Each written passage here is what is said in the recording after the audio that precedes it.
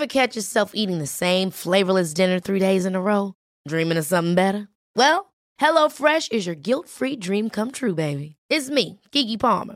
Let's wake up those taste buds with hot, juicy pecan-crusted chicken or garlic butter shrimp scampi. Hello Fresh. Stop dreaming of all the delicious possibilities and dig in at HelloFresh.com. Let's get this dinner party started. Many of us have those stubborn pounds that seem impossible to lose, no matter how good we eat or how hard we work out. My solution is PlushCare. PlushCare is a leading telehealth provider with doctors who are there for you day and night to partner with you in your weight loss journey. They can prescribe FDA-approved weight loss medications like Wegovy and Zepbound for those who qualify. Plus, they accept most insurance plans. To get started, visit plushcare.com/weightloss. That's plushcare.com/weightloss.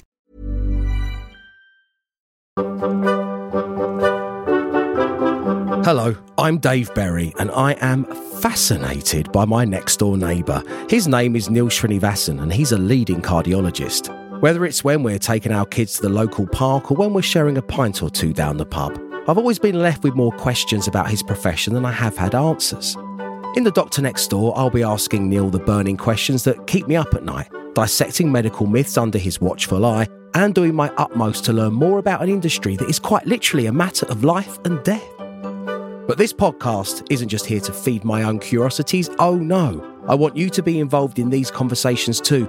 Please allow Neil to be your doctor next door. If you have any questions or stories, send them to doctor@nextdoorpod.com right now.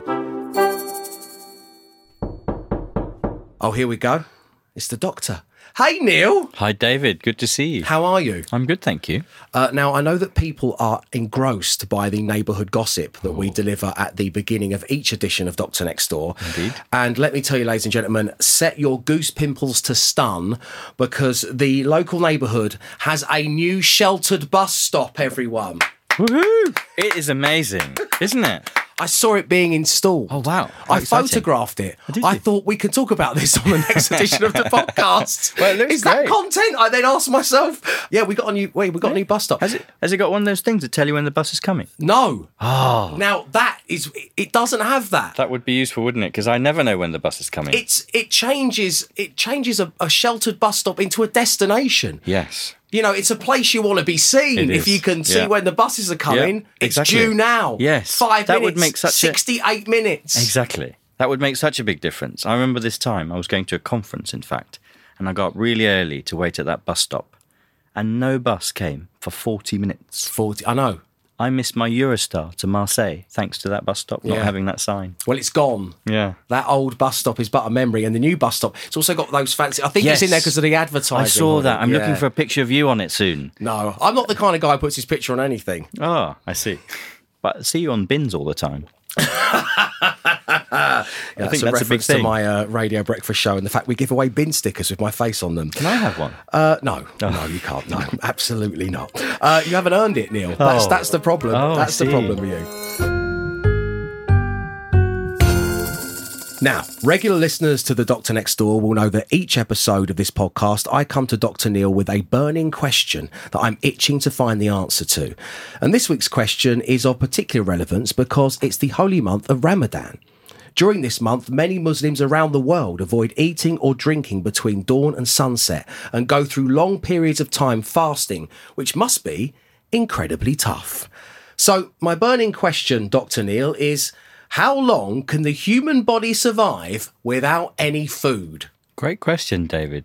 There's a mixture of things. So water and food obviously are separate things, and the human body without water probably can't survive much longer than somewhere between 3 days to maybe 7 days at most. Your kidneys start to fail, you become dehydrated, your cells become deplete.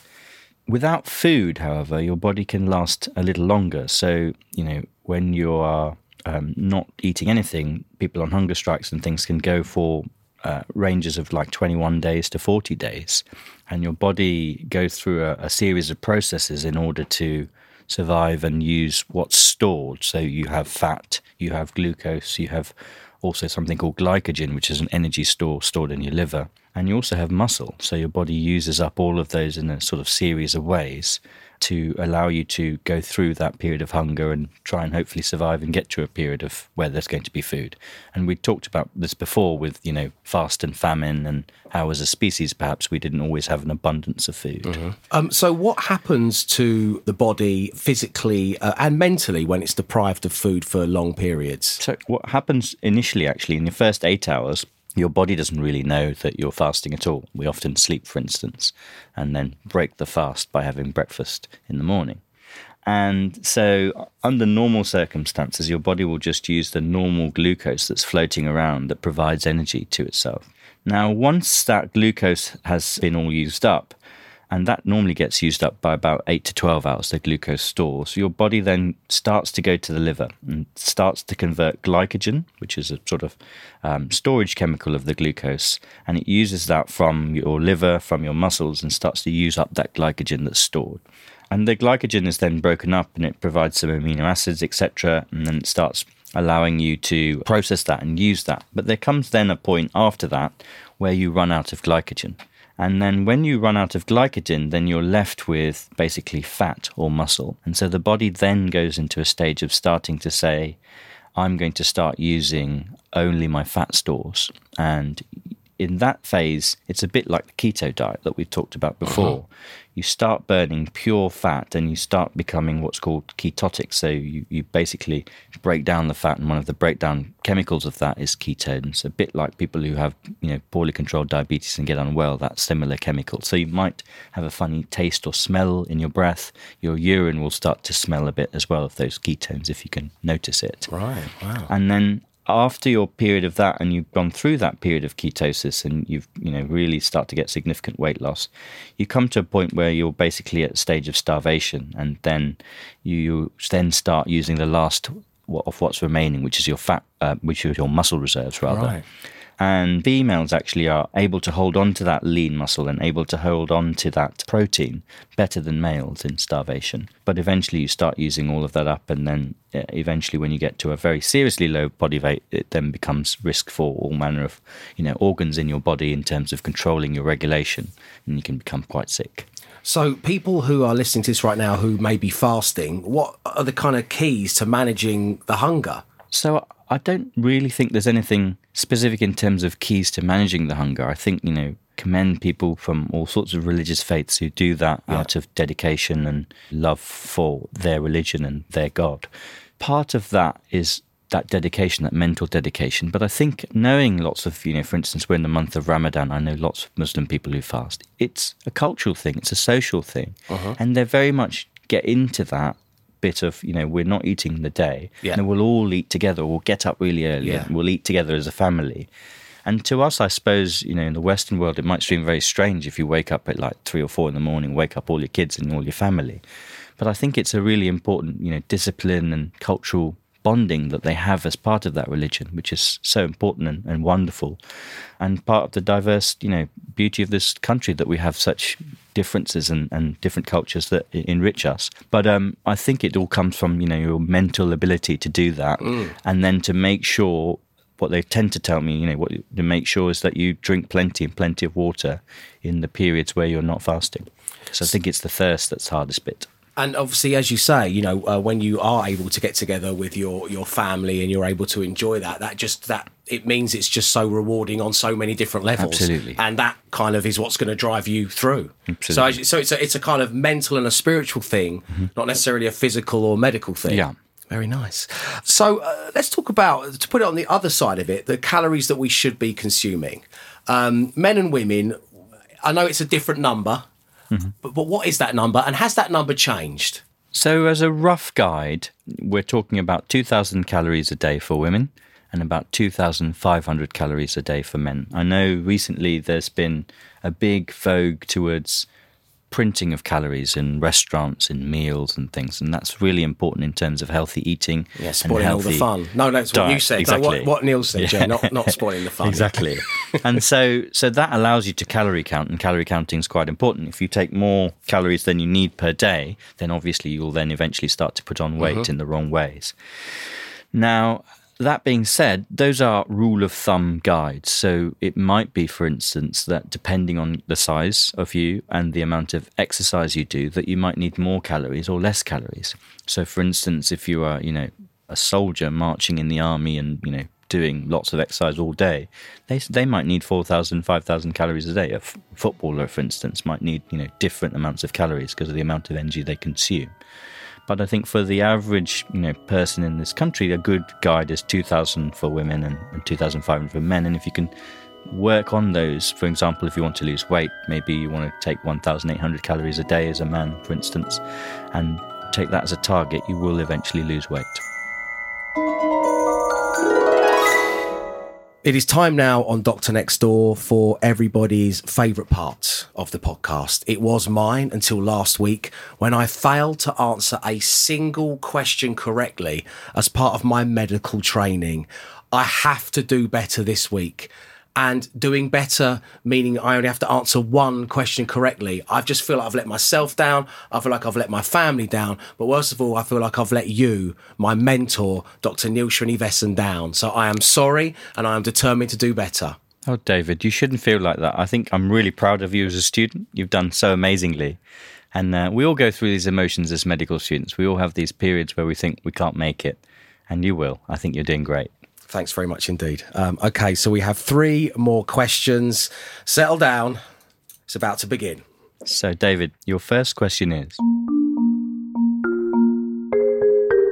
what blood types are mosquitoes most attracted to? Tough one. What blood types are mosquitoes most attracted to? Is it blood type A? Is it blood type B? Or is it blood type O? So, what blood type are mosquitoes most attracted to? A, B, or O? Who's been asking them? Okay, I've got my answer. Okay, good. Well, I mean, could be anything, right? And that's the doctor saying that. Exactly. Why have we ramped this up so? This is so complicated. Okay, go on, carry on. Okay.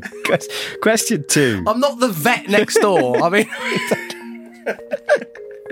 right. If someone has a condition called sleep apnea, what would their main symptom be? Sleep apnea. We've done this before. Exactly. So no. you're going to do Come well. on, okay. Unlock it. A, B, or C one? Yeah. Their breathing stops and starts in their sleep. Yeah. They struggle to fall asleep. Yeah. Or C, they are falling asleep too much. Oh, come on, brain. Remember So something sleep from a apnea. previous edition of the podcast. Breathing stops and starts in their sleep, struggle to fall asleep, or falling asleep too much. Okay. And then your favourite bit, true or false, 50-50. I got it wrong last week. It was a Can't tough believe one though it. last week. Yeah, you'll get this one. You should tilt your head back when you have a nosebleed. Answer true or false. Tilt your head back. So, I have jotted down my 3 answers. The doctor will be revealing all right after this, where I want you to enjoy this podcast from the producers who work so hard and diligently on The Doctor Next Door. Hello, I'm Jess Phillips, an MP, and if you don't already know, I'm now a fully fledged podcaster. My show is called Yours Sincerely, and in each episode I invite a guest to celebrate 3 people that mean the world to them. Someone they love, someone who's no longer around, and someone who doesn't realise how significant a role they've played in their lives. I've spoken to Lorraine Kelly about the letters she would send to celebrate her favourite teacher, Vicky Patterson about the letter she would send to her best friend who passed away, and Fee Glover talked to me about how much she loves Taylor Swift. The conversations are a celebration of people we love, and so we often find ourselves in tears of joy and sadness as guests share the letters of appreciation they wish they could send. You can find them on Apple Podcasts, Spotify, or by searching for Jess Phillips wherever you listen to podcasts. And with that, I'll sign off with Yours Sincerely, Jess Phillips. I hope you get to enjoy my podcast soon. A lot can happen in 3 years, like a chatbot may be your new best friend. But what won't change? Needing health insurance. United Healthcare Tri-Term Medical Plans, underwritten by Golden Rule Insurance Company, offer flexible, budget-friendly coverage that lasts nearly 3 years in some states. Learn more at UH1.com. Hold up. What was that? Boring. No flavor. That was as bad as those leftovers you ate all week. Keke Palmer here, and it's time to say hello to something fresh and guilt-free. Hello Fresh. Jazz up dinner with pecan-crusted chicken or garlic butter shrimp scampi. Now that's music to my mouth. Hello Fresh. Let's get this dinner party started. Discover all the delicious possibilities at hellofresh.com.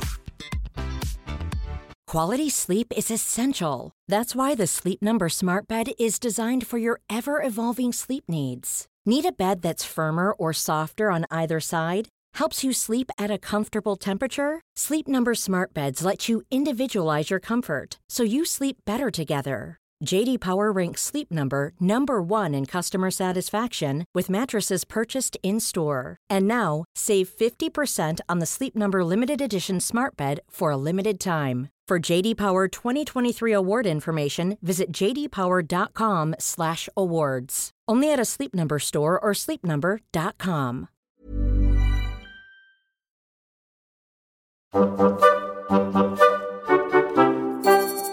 Hello and welcome back to The Doctor Next Door. It is time for Dr. Neil to reveal the 3 answers to the 3 questions we have all been faced with as part of my medical training. Neil, take it away. So, if you remember, your first question was, what blood type are mosquitoes most attracted to? Was it blood type A, was it blood type B, or was it blood type O? O. Yes! He's back! My man! Yes! Oh, yes. Oh, I feel so Why did you go with O? Oh. What made you think that? Isn't it the most common blood type? So therefore there's most of it about? No, I think O is quite rare, actually. Oh, okay. No, it's the rarest blood type. Remember that from the haematology lesson we had so the other it's week? like, they want to have the good stuff, the rare stuff. They want to order from the menu, the extra special menu. It's at the back. It's the most expensive. Yeah. They want those little delights in their faces. Exactly that. Yeah. So generally speaking, they seem to be more attracted to the O blood type than other types, according to some studies. So people with different blood types, what they mean is that you have different antigens, so different little proteins stuck onto those red blood cells. So if you have A, for example, you have A antigens on the surface and so on and so forth. And you can also have antigens in other parts of the body, you know, fluid in the saliva, tears, sweat, all those kind of things. And for some reason, the mosquitoes seem to take to this O-type blood type, which is interesting. The other thing, interestingly, it seems that O blood type people have warmer bodies, so maybe that's also attractive to mosquitoes. Oh, that will be it. Yeah, okay. Exactly. Got it. Okay, points. Lovely stuff. Very good. Okay, so your next question, question 2, was about sleep apnea. And it was, what was your main symptom if you had sleep apnea? And the options were A, B, and C. A was your breathing stops and starts when you sleep. B was you struggle to fall asleep. And C was falling asleep too much. I've gone for A. Very good. Yeah, I remembered it. Back Came on to fire. me. Thank you. Yeah. I remembered it from when we did it previously. Absolutely. Good stuff. So, Thank you. in sleep apnea, your breathing stops and starts when you sleep, and you might notice that people are snoring a lot, choking a lot in their sleep, snore loudly. And what actually happens is it's related to obesity. So if you're really overweight, you have a really large neck, and then you have very weak muscles around the neck, which are meant to keep the tongue away and the airway open. And so what happens in these people is related to obesity, sometimes related to poor muscle tone, is that as they sleep and we relax our tongue and we relax our, breathing muscles, that the airway collapses. So the snoring sound you often get is actually a degree of airway collapsing. Sometimes it's obstruction in the nose itself. But what happens in sleep apnea patients, which is often related to obesity, is that the airway actually collapses intermittently. And so what these people get is very poor sleep, because they're basically starving themselves of oxygen. And then if you put, for example, a pulse monitor on them, their oxygen is dipping as they sleep, and then suddenly something wakes them to gasp for air because they're becoming hypoxic. So they never get into a proper deep sleep. They don't get into proper REM sleep that they should do. And you'll find that then they are more somnolent or sleepy in the day. So they'll be trying to do a task like write something or watch a TV show or movie, and they'll fall asleep in the day because of that. And it's a sort of repeated cycle. And it can be associated, sleep apnea, then with lots of medical diseases. So very bad for your heart, associated with a higher risk of heart disease and so on and so forth. And so therefore can be quite a concerning thing. And the things to do are to obviously control your weight. But in some cases, they actually have to sleep with a special type of mask called a CPAP mask. So they put this mask on, strap it on, and it actually forces the air through the airways, gives positive pressure to help maintain the airways open to help them sleep at night. Okay. After all of that, I don't really want to say another point for me, but I am. So there you go. Exactly. 2 out of 3. So this is it. All right. I'm back. You're back. Come on, I can do this. Yeah. It's a true or false, it's isn't it? It's a true or false, 50-50, and I think you could get this. I'm sure we've gone through this before. True or false? You have a nosebleed. You should tilt your head back. True or false? I am going with false. Yes! He's back. Thanks, Doctor. Woohoo. You want to get it all out, don't you? Yeah, exactly. Yeah. There's a feeling that, I've got a nosebleed, I don't want to spill it on my shirt or something like that, and put your head back. But actually what you should do is dip your head forwards, let it all come down. You don't want to obstruct your airway and let the blood come down the back of your throat and those kind of things. You want to let it come down forwards and then pinch your nose softly, and then occasionally you can do things like pinch areas there to stop the bleeding as if you're compressing it. Why every time I had a nosebleed as a child or at school, why is it in the kind of ether of society that we put our heads back when we have a nosebleed? Why is that? I think it's a reflex thing, and as you say, it's a society thing, right? So you don't want to spill it everywhere, so you think, I'll put my head back and try not spill it over everybody or the floor or you're telling me all those years Mrs. White, the dinner lady, was more concerned about the floor in the canteen than she was my health? Exactly. Unbelievable. So it's 3 out of 3 this week on my medical training. Thank you very much indeed, Dr. Neil. I hope you did as well as I did where you are. And of course, there'll be more medical training next Wednesday on the podcast. This podcast isn't just about myself and Dr. Neil. We love it when you get in touch and share your questions and your stories. You can also get in touch with a shout out, if you will, to someone maybe you know in the world of medicine that deserves a little bit of recognition. Send it all along to doctor@nextdoorpod.com, or you can find us on the socials at docnextdoorpod. So let's get this week's correspondence. And this week we've had an email from Sarah. And it reads, "Hello Dave and Dr. Neil. Last year, when my 14-year-old son was having a regular eye checkup, they noticed a shadow in his eye and referred him to the hospital and was diagnosed with arrested hydrocephalus.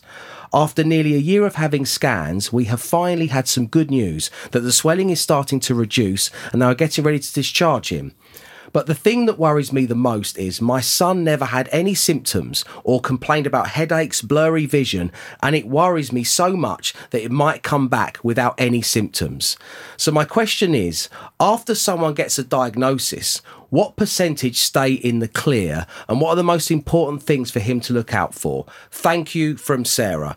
Well, Sarah, thank you very much indeed for your message. And as a parent, I can, and I know Neil as well, completely understand why you're so worried about this. And we are just really pleased that your son had some good news and he's coming out of hospital. So what should they be looking out for, and which percentage of people who have suffered this stay in the clear? So, it's wonderful news that he's got better, and thank you, Sarah, for writing in. Obviously, myself, as we've talked about, David, I'm not a neurosurgeon or a brain expert, but I do know some bits and bobs from medical school and from my training about this sort of condition. There are some chambers inside the brain, they're called ventricles, these cavernous chambers, and they're filled with our cerebrospinal fluid. And that fluid connects all the way from the brain down into the spinal cavity, and it cleans the brain, that fluid. And between the third and the fourth ventricle, there is a channel called an aqueduct. And aqueductal stenosis occurs when there's narrowing of that channel. When there's a narrowing of that channel, that can occur for many reasons, from external blockages to internal blockages, etc. The fluid is still being made at the upper chambers, and so those upper chambers begin to fill, and it swells and stretches the brain. So although in this case we didn't have any symptoms, normally people do complain of things like headache, difficulty walking, difficulty with their balance, trouble remembering things, sometimes problems with their bladder and dizziness and eyesight problems. So it's those sort of things to look out for. And beyond that, it's kind of repeat scans and making sure that you're in touch with your medical experts in terms of how this is being treated and making sure that this is being looked at properly. Arrested hydrocephalus. So the term hydrocephalus really refers to this increase in volume in that fluid. And arrested hydrocephalus is occurring when the pressure returns to normal, but the ventricles themselves look dilated on the scan. And the CSF is the spinal fluid is absorbing normally, and sort of development starts to progress normally, but the ventricles remain a bit sort of dilated, but doesn't really cause a long-term problem. It's thought that this sort of thing can occur around 4 to 5% of the time, so there is a recurrence rate. But I'm sure, the neurologists and the neurosurgeons will be experts in terms of making sure that's looked at, making sure that's scanned at appropriate intervals, and making sure that, son is looked after appropriately. So you're saying that, to answer the final part of Sarah's email to us, what percentage stay in the clear? 95%, isn't it? Yeah, okay. Well, we hope that puts your mind at rest, because I think that can only be considered kind of good news. And I know you must have had the most difficult past year, Sarah, but I'm glad that you and your son are well. And thank you very much indeed for getting in touch with us here at Dr. Next Door.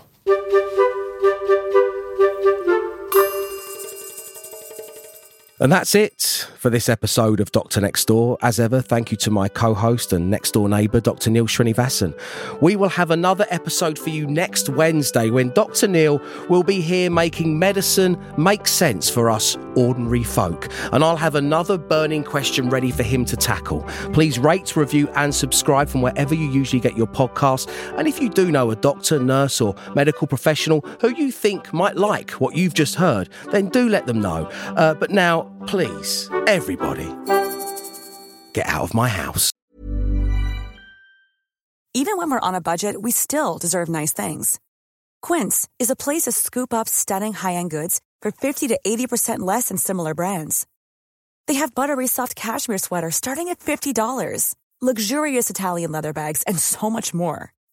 Plus, Quince only works with factories that use safe, ethical, and responsible manufacturing. Get the high-end goods you'll love without the high price tag with Quince. Go to quince.com/style for free shipping and 365-day returns. Hold up. What was that? Boring. No flavor. That was as bad as those leftovers you ate all week. Keke Palmer here. And it's time to say hello to something fresh and guilt-free. Hello Fresh. Jazz up dinner with pecan-crusted chicken or garlic butter shrimp scampi. Now that's music to my mouth. Hello Fresh. Let's get this dinner party started. Discover all the delicious possibilities at HelloFresh.com.